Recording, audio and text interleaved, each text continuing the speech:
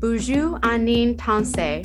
Welcome to the Circles of Matriarchy podcast, where we invite Indigenous women entrepreneurs from all across Turtle Island to share their wisdom and stories and rematriate mentorship. My name is Ashley Richard, and I'm a proud Ojibwe, Métis, and Filipino woman.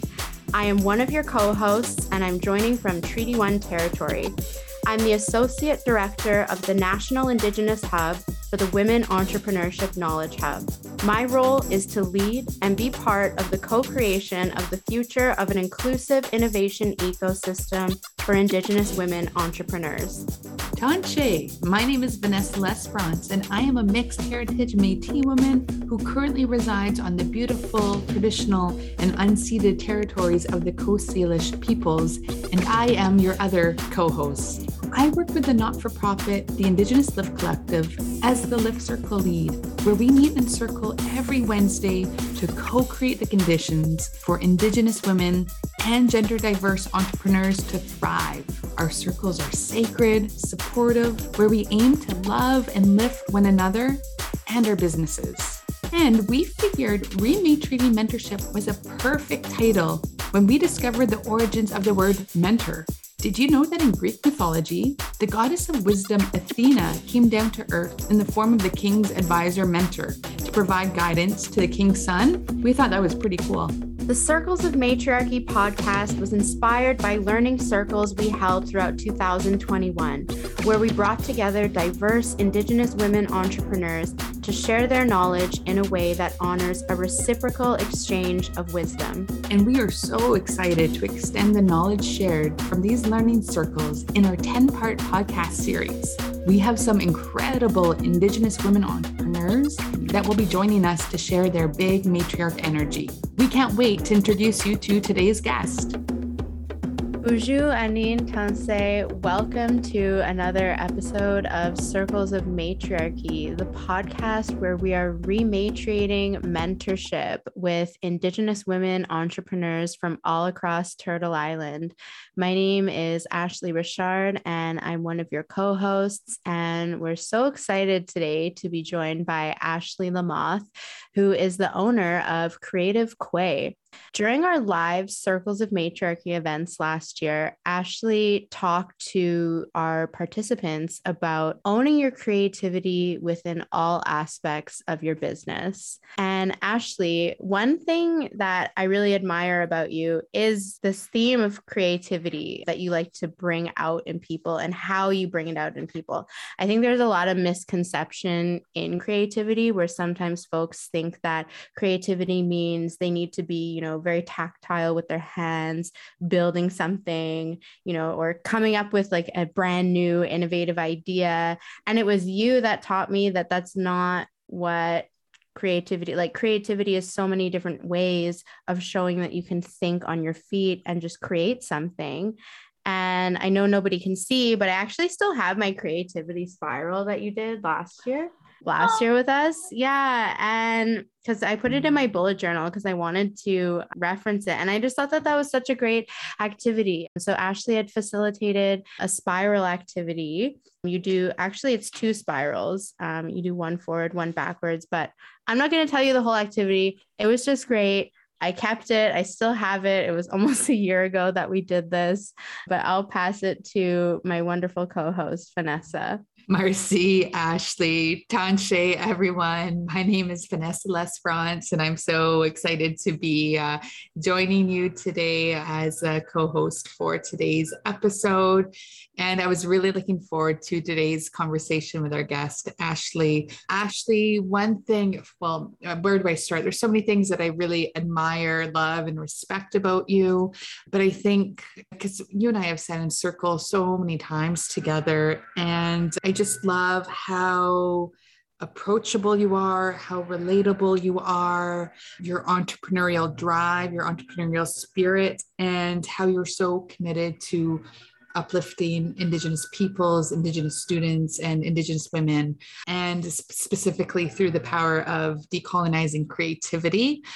And I have to say the spiral exercise, I love that. So yeah, that's definitely a crowd favorite. So if anyone ever has an opportunity to do a workshop with Ashley, ask for the spiral workshop because it's so good. But Ashley, would love if you just took a moment to introduce yourself to our audience and maybe share a little bit about the work you do. Oh, you two are giving me all the feely feels. I love that you loved the spiral. That's one of my favorite things. Let me back up.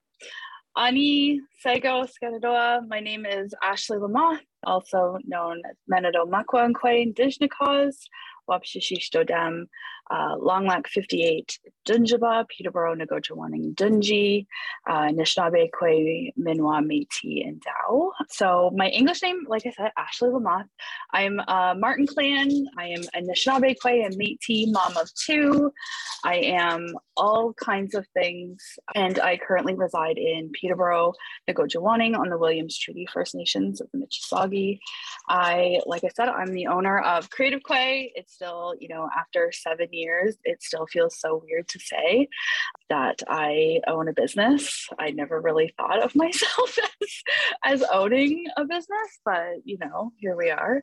So I'm the founder of Creative Kwe. I focus on decolonizing, celebrating, and amplifying creativity in all aspects. So whether it's business, personal, fun, serious, all of the things, bringing out the creativity in everyone. Like I said, I am a solo mom of two. So full disclosure throughout, you will likely hear tiny humans or crunching or hollering or clapping, whatever, in the background. So that is the joys of being an Indigenous mompreneur. I would love to know, knowing that you founded Creative Kwe and you're so passionate about creativity and decolonizing creativity. Twofold question. I'm going to ask you two questions. First of all, what is your inspiration or motivation behind what you do? Like, why did you start Creative Kwe? And secondly, what does it mean to decolonize creativity? So basically, what's your why behind Creative Kwe? And then also, what does it mean to decolonize creativity? Oh, my inspiration. So many things. So for those who don't know, and I'm pretty much an open book in all my platforms. And when I started Creative Kwe, I was very transparent and authentic because that's just who I am. But I never thought a business was going to be for me. I have a 9-year-old and a almost 7-year-old. When I was pregnant with my second, I had a life I thought was pristine. I had a partner of 5 years. We were planning on moving into a bigger house. I had a townhouse. I was working full time in what I thought was a great job. I had, car, all of the things, perks, everything. And I was like, this is life. Was I happy? Looking back, no, I wasn't. But it's what I thought I was supposed to be doing. So I carried on. And that whole life came to a screeching halt and was destroyed in about one phone call. Never forget it. In 2015, my oldest was 2, my littlest was still growing. I was 6.5 months pregnant. And I got a phone call at like 3:00 in the morning saying, Dean's dead. And Dean was the name of my partner, my kid's dad. And that was it. That was the end of my entire being in a nutshell. He was killed very suddenly, and he was in his home country of Jamaica. And that was the end of my world as I knew it. I spent many, many, many months, probably a year, in deep grief. I still don't fully remember my second coming into this world or much after that. My focus, I kind of locked away my grief, and I was like in trauma response. And I was like, no, I need to make sure my son is healthy and he comes healthy. And after that, I just spiraled, and I very little recollection of anything in that year. And it was a year on the anniversary that I took a massive leap of faith. Sometimes I question my own sanity when I did it looking back, but I gave up everything. I left my job. I gave up my townhouse. I packed up our townhouse and I moved back to Peterborough. And after 10 years, I hadn't been back. Peterborough was kind of where I grew up, in and around the area. And I don't, to this day, don't remember why, thinking back, it was, where am I comfortable? Where was the last place I felt like me and I felt safe and happy? And how am I going to find that again? Because I am on this whole new road of, parenting with no partner. It's not single parenting. There's no every other weekend. There's no like summer. It's me and my kids. And that's it. I'm very grateful even now to my family who seriously stepped up and like helped me with my kids. My mom was she's like so helpful and was like the matriarch in my family of like, what do I do, mom? And I came to Peterborough. I had nothing. I was homeless for a month with my kids, couch surfing between friends and family. And I walked into Ontario Works and I said, I have nothing. What do I do? And it was social services that stepped up and was like, have you ever thought about starting a business? You have your education, you have all this experience, you have a passion. I had an employment worker who basically like, I can see your passion. She's like, I don't even think you can see it, but I can see it. I really, really think you should try this program. And it was a 52-week program on basically crash course in starting a business.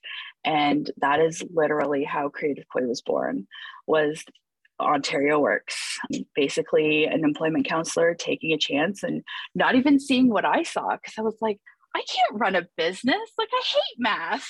I'm not like an extrovert. I'm like so quiet and shy. And she was like, no, she's like, you have a passion for this. She's like, I can see it. She's like, you love creating, you love being crafty. She said, you love, and I said, I love creativity. And I said, I think everyone is creative. And she's like, that's it. Like, she's like, that's the part. So that kind of happened. I took the year and I started just building it from the ground up. And I never in a million years thought it would turn out to what it is now. Originally, I thought, okay, I'll do a little bit of coaching, I'll do some craft workshops. And then I started self-teaching myself. I went and took all kinds of webinars and coaching certifications and all kinds of other certifications. Just 2 years ago, I got a mini MBA from Schulich, thanks to an amazing local Indigenous women's organization. Now it's just like, I can't even imagine not running a business.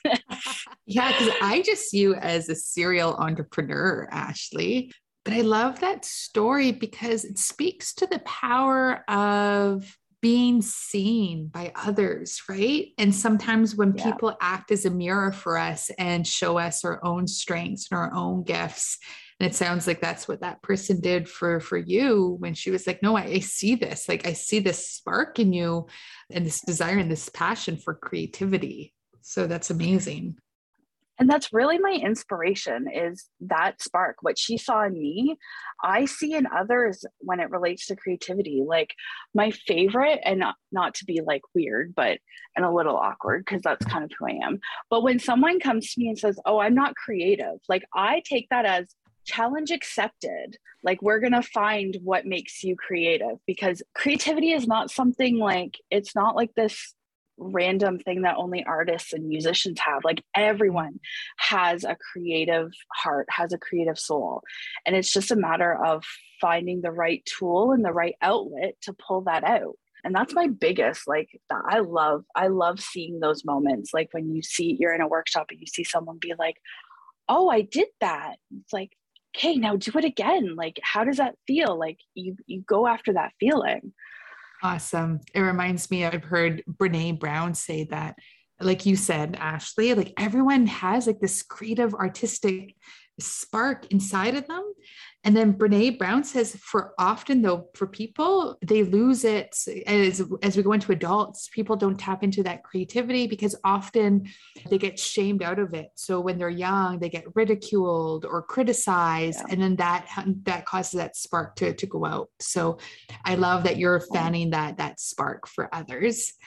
Before I pass over to Ashley Richard for a follow-up question, I would also just love to hear from you. What does decolonizing creativity mean to you? This is a big one. Decolonizing creativity for me is realizing that we're not meant to live cookie cutter lives. It's a mindset shift of our gifts were given to us by Creator. by our ancestors, and they're there cheering us on. And for me, decolonizing is creativity is like looking at creativity not from this lens of like just innovation or what you can put out, like product. Like it gets into this whole like capitalistic crap, and creativity gets a bad rap for that because, you know, how can you make money at creativity? Well, that's not the point. Like when you start looking at creativity from a lens of, this is how I'm going to set myself apart, this is how I'm going to use my gifts, and that there's no one singular way to do something. It's finding, you know, that passion. Thanks for sharing so much about the backstory of how Creative Quay came to be. It's like there was so many pieces floating around and so much chaos, and you were able to, or you had somebody see something in you and you're able to take everything and tie it all back together. And now you're sharing these gifts with so many others, which is really amazing. What would you want your legacy to be as a creative entrepreneur? That is something I've been really, really exploring. And I don't have one answer, to be honest, because when I think of legacy, I go straight to my children. And I think the biggest is to know that trauma doesn't define you. It changes you and you become a whole new being. I mean, there's science to back that up. You know, trauma changes our DNA. So I know that trauma is rooted in my children, but so is the gifts and the beauty that we're given. And I think I always want, you know, Creative Quay to be known as the one who stepped out of the box and said, we don't have to keep doing it like this. And for my kids to know that, and like all Indigenous youth, I have this big, huge like passion of like, you don't have to do the 9 to 5. You don't, if you want to do that, great. But you can use your gifts to survive, and you don't have to fall into this line of colonized capitalist crap. Like, your gifts are strong and they're gorgeous and they're worthy. I think that's my biggest legacy, is to know that you're worthy in all that you are, and that every single person truly believes that to their soul and finds out that your worth is 100% on you. And you're worthy of everything you desire. Yes, to all of that, Ashley. That's powerful. And what a beautiful legacy that you want to leave behind. And no doubt you're well on your way towards that. I think it's also interesting, like just hearing your origin story too, and how you mentioned, you know, encouraging other Indigenous youth. You don't have to have a 9 to 5. And Ashley Richard, I think that also aligns with the research that WEC has done for the reason why a lot of Indigenous people, especially Indigenous women, start businesses, because they're like, you know, this colonial 9 to 5, you know, fitting in this Western box doesn't work for us. And to create your own opportunities, to leverage your own strengths, to leverage your own creativity to start a business. So it seems like there's a lot of alignment there. Yeah, definitely. And just also that not everybody wants to be the next Google or the next Facebook or the next like huge, you know, there's so much other meaningful impact you can have in the different ways you can do business. Absolutely. And hello, we as Indigenous people, we never did like hoarding and all of it. It was all collective. Like, so success to us was seeing our communities succeed and seeing each other succeed and redefining what that is. Like, why is success equal like how much money you make? What if it was, you know, the way it used to be, where it was like how much you gave back and how thriving your community was and how strong and beautiful your youth are coming up? Like, it all needs to change, and it is. It's funny, and it just came to me, but it's funny how an economy based on generosity and giving and gifting is directly counter to capitalism, right? And just like creating all this wealth and amassing it for yourself and accumulating all these things. Yeah, that's interesting. Ashley, would love to hear from you as someone who's all about creativity and does creative like facilitation and coaching. What advice would you give to Indigenous entrepreneurs or even Indigenous professionals about cultivating or releasing one's own inner creativity? What tips or practices can you offer? Honestly, the biggest one I would say to anyone is play. Start playing. Start thinking and reflecting. What games, what things did you love to do as a child?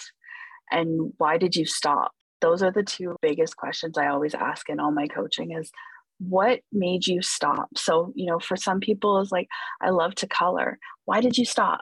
Well, I don't have time. Okay, so what if you made time? What would that look like? It could be as simple like coloring chalk on the sidewalk. Find something that gives you that childlike joy and just do it and play. Play for like 20 minutes a day, and you will be shocked as to how much productivity, inspiration, new ideas will come to you when you just start doing something like that every day. And try to do different things, like explore. So the creative spiral, like I do that with a lot of businesses because their key goal is, how do we increase productivity? And we need to do this, this, and this. It's like, what if you gave yourself permission to just play and be present with your brain for like 20 minutes, not worrying about, how am I going to fix this problem? What's the next solution? What's the next big thing?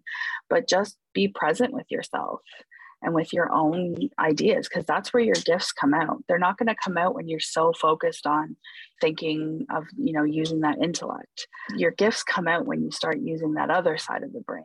So, getting tactile and just enjoying and being present with yourself. What are some of your favorite ways that you play? That's exactly what I was thinking to ask. We're in each other's heads.